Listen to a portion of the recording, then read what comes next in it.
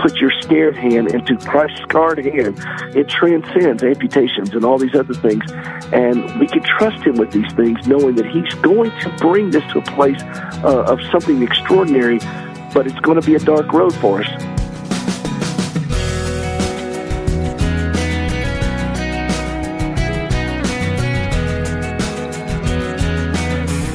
Join us now for First Person, a weekly conversation with an interesting guest. I'm Wayne Shepherd. This week, we'll be encouraging caregivers everywhere as we talk with Peter Rosenberger of Caregivers with Hope. Our partner in providing support to this weekly program is the Far East Broadcasting Company.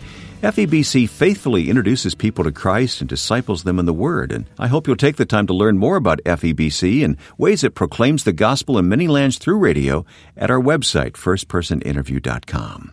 While you're at the site, please take time to view our upcoming schedule and the audio archive of past programs. It's all at firstpersoninterview.com. And in addition to the online archive, you can access First Person as a podcast through iTunes and through our app for smartphones and tablets. To leave comments, use our Facebook page, facebook.com/firstpersoninterview. Peter Rosenberger will tell you his story today. Peter has been a caregiver for many years, taking care of his wife, and is the founder of Caregivers with Hope to encourage others. I met my wife, Gracie, when we were in college. She had returned from recuperating following a terrible car accident.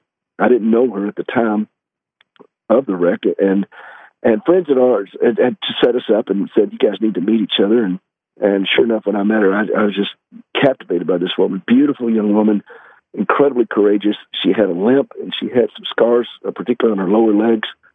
And yet I saw this courage and beauty and life about this woman that was just intoxicating. And I knew I was going to spend the rest of my life with her. I mean, I knew that from day one. And I didn't know what that would mean, though, to take care of somebody who'd been hurt. And she had bounced back pretty well. I mean, she was young and very, very healthy before her wreck, and so she had pushed herself really hard, but the damage was done. She had her 21st surgery this summer. We got married, and then I took on the helm of this medical nightmare that has mushroomed up to now 78 surgeries. She gave up both of her legs in the 90s. She has been treated by more than 60 different specialists in 12 different hospitals, 7 different insurance companies, and more than $9 million in medical bills. Wow. And Gracie and I have forged a life together through some pretty rough waters. And they continue to go. I mean, this is not over. She has had several procedures in the last month, and she has more things scheduled. Well, Peter, she has been through so much, and you've been through it with her, but how's her spirit? How's her attitude about all of this? Well, she's a remarkable woman. This is what I saw when I first met her. I mean, this is the strongest woman I've ever met, and the strongest individual I've ever met. She is, I tell her she's like a Timex. She takes a licking but keeps on ticking. And she is has a zest for life that is unquenchable. I mean, she learned how to snow ski as a double amputee. She and I launched a prosthetic limb outreach to amputees in West Africa. She wanted to put limbs on her fellow amputees. I mean, this is a woman who has an enormous passion for serving others, serving the Lord, serving her family, and wants to live life to the absolute fullest that she can do. And tell me about your family. Well, we have 2 sons, and they're older now. One's 28, and the other is 24.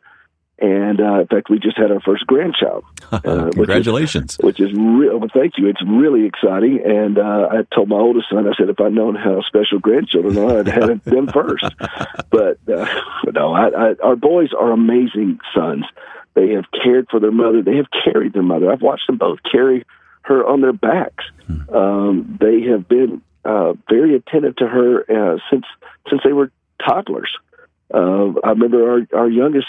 Both of them have both fetched her prosthetic legs at time and brought them to her and helped her get her legs on and go out and live life, with them. And so I think their proudest moment of their mom was probably when we skied together as a family. And then also when she sang for President George W. Bush, and they were there with the president. They were pretty proud of their mom for that one as well. Well, Peter, I know the Lord's at the center of all this, but how has your marriage survived? A lot of marriages struggle when this is the case, and you guys seem to thrive. What's going on there? Well, we've been raised by a pack of therapists, and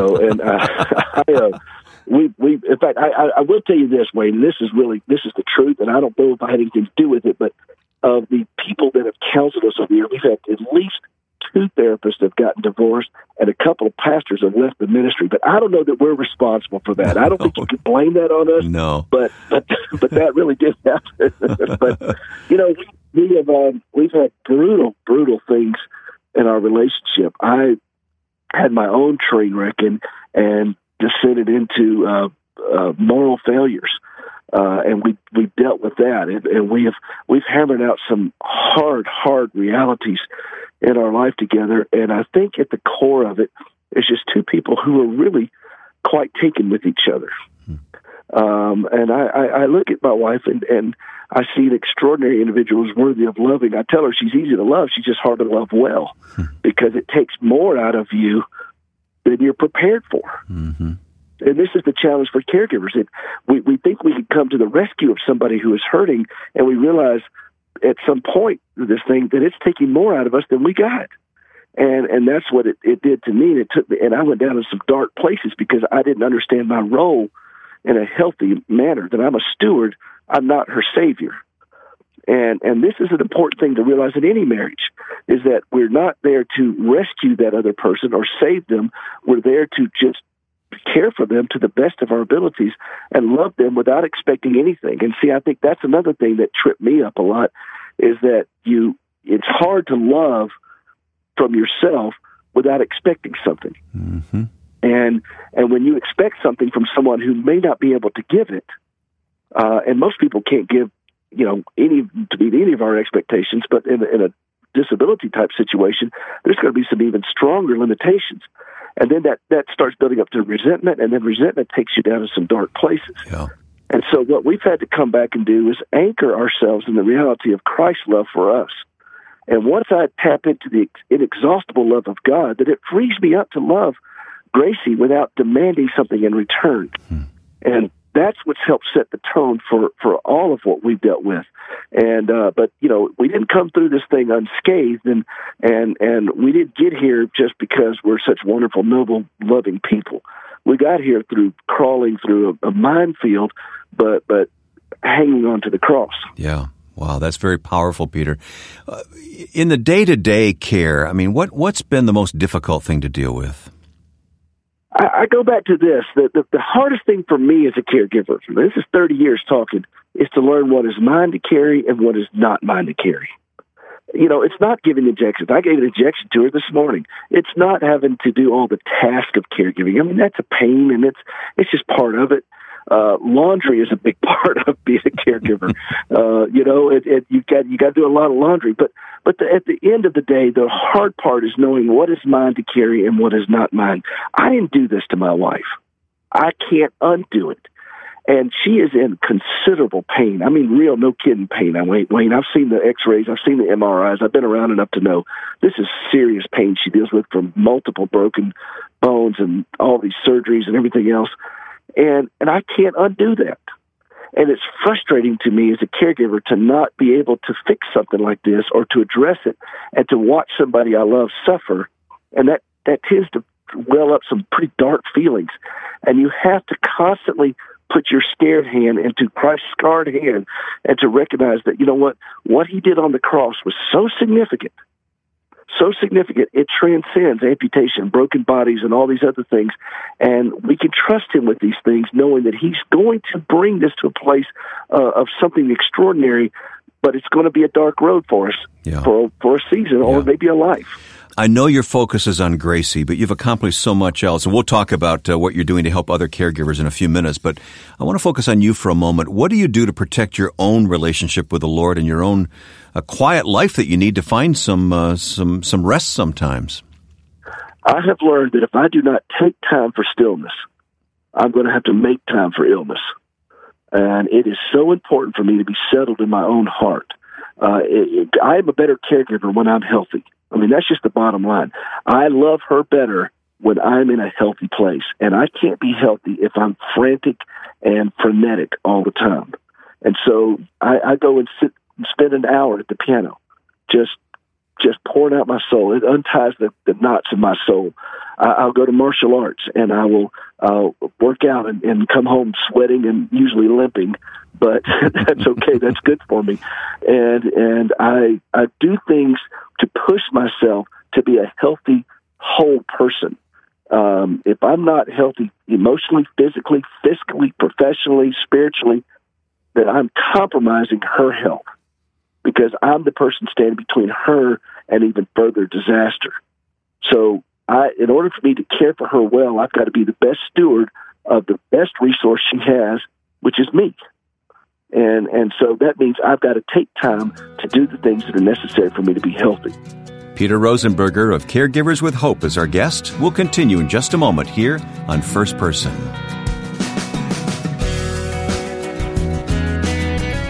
This weekly program is produced in cooperation with the Far East Broadcasting Company. Together, we are committed to telling the stories of Christ at work in the nations of the world. FEBC broadcasts the gospel in nearly 50 of those countries, reaching people in over 100 languages, introducing them to God's love and discipling them through God's Word. To learn more about FEBC and its broadcasts, please visit firstpersoninterview.com and click the banner FEBC. That's firstpersoninterview.com. My guest today is Peter Rosenberger. Peter is the founder of Caregivers with Hope. And, of course, caring for his own wife, Gracie, as we've learned here today. What a powerful testimony this couple has. And, Peter, I want to talk now about this organization. When did this come into your mind that what you're going through is something that other people are going through, and maybe you need to help each other? Well, I had some friends of mine that came to me about 4, 5, 6 years ago, and they said, you have developed a skill set and a knowledge base about dealing with caregiving issues that other people need to hear. And I didn't really think about it too much. I was just doing it. I was just taking care of my wife. And a lot of caregivers are like that. We don't really consider ourselves caregivers. In fact, I did a thing with Jeff Foxworthy for AARP a while back called You Might Be a Caregiver If. Yeah, I saw that. That's great. Yeah. If you have a professional carpet cleaner on retainer, you're probably a caregiver, And it's really funny, and I wanted to do it in a lighthearted way to show people, okay, here's the reality of being a caregiver.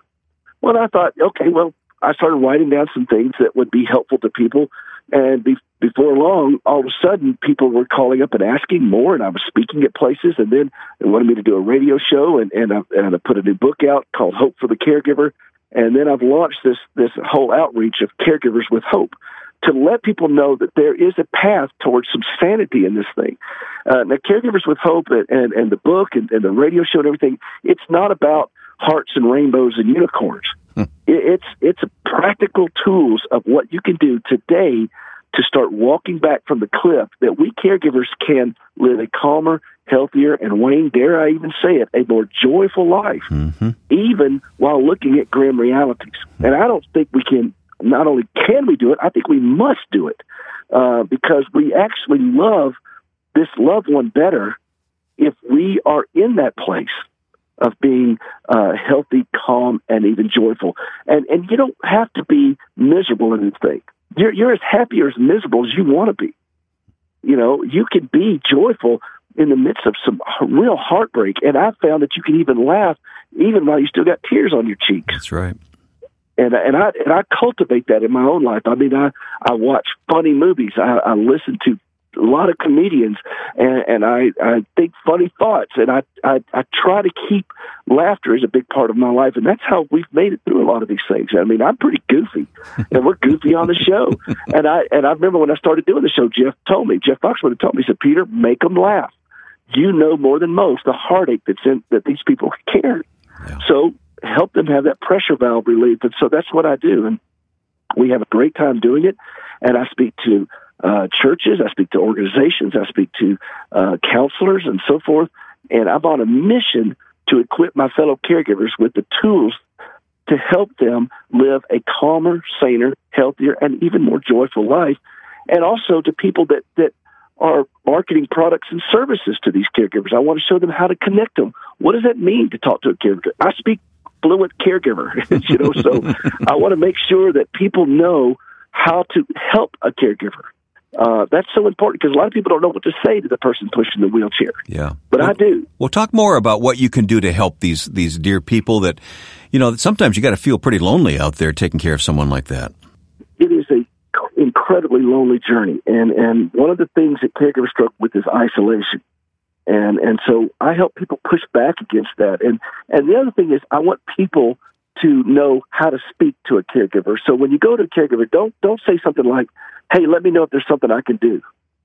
Well, now I got to think of something for you to do. Right. And then I got to work up the courage for you to do it and to ask you to do it. And then I got to hope that you'll want to do it. And then if you mess it up, I'm going to have to probably clean it up. Or if you stop doing it, I'm going to have, that's not the way to do it. I've seen that happen. So what's the alternative?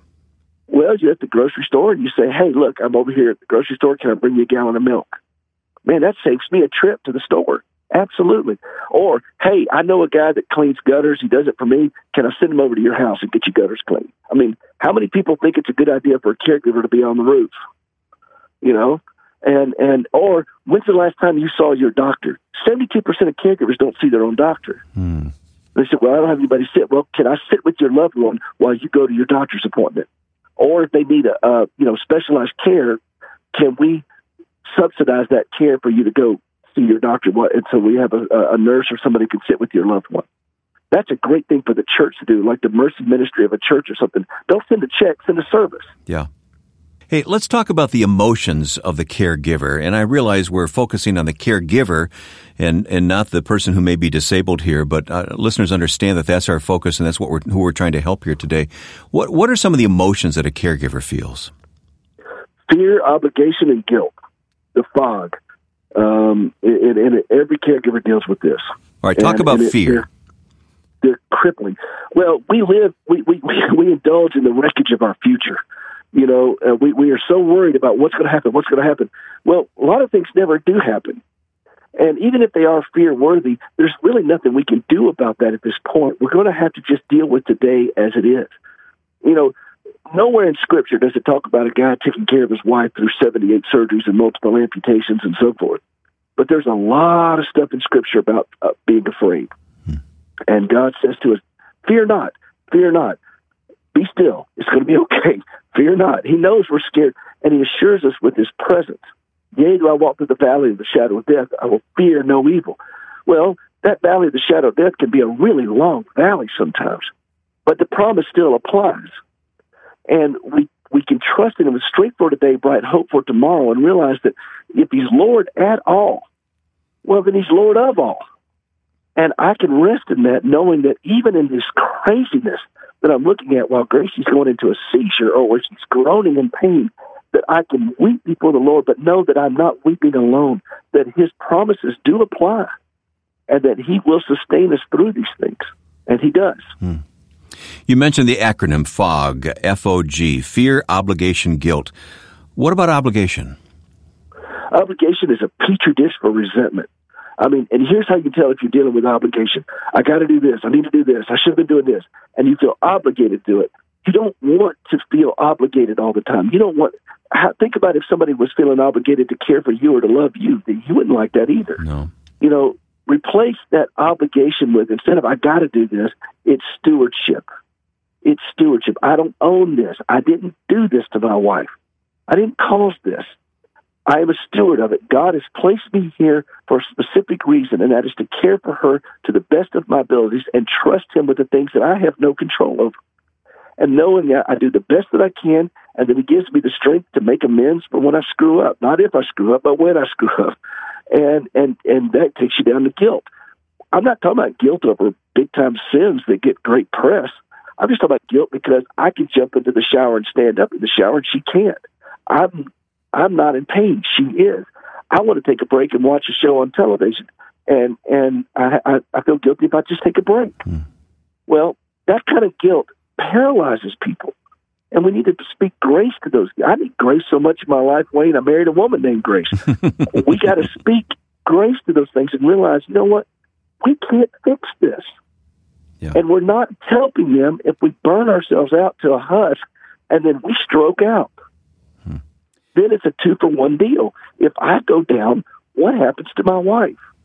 Peter, the people who have found some help through Caregivers with Hope, what are they saying back to you? What kind of feedback do you get? I think the most common feedback I get is I never realized how much I was isolated, and it's like you could read my mind.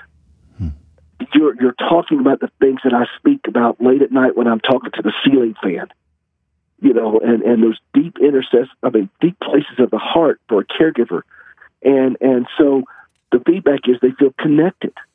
And somebody hears their cry. Somebody sees their pain. Somebody sees their heartache. And I do, and I understand it. I understand it in ways that most people will never understand. And so what I want to do is not just see it and understand it, validate it, yes, but then show them how they can walk healthy in it. And they do. The practical tools I give them, that the flashpoints of caregiving are emotional heartache, not giving injections or changing adult diapers and things like that. But the hard part of the caregiver is the relationship dynamics, the relationship with the caregiver, with the patient, the relationship with family members who help or don't help in the way we want them to, the relationship with ourselves, the relationship with God. People listening today may not be a primary caregiver, but no doubt they know someone who is. What's the best thing we can do to reach out to someone who is a caregiver? Don't struggle with what to say to them. Put 30 years of experience into their hands. Stammer and stutter over it. Put them in touch with somebody who understands the heartache that they carry in ways they may not have processed yet.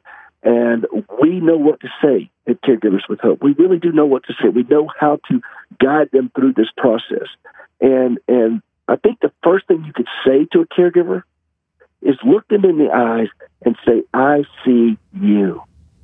And I see the heartache that you're carrying, and my heart hurts for you.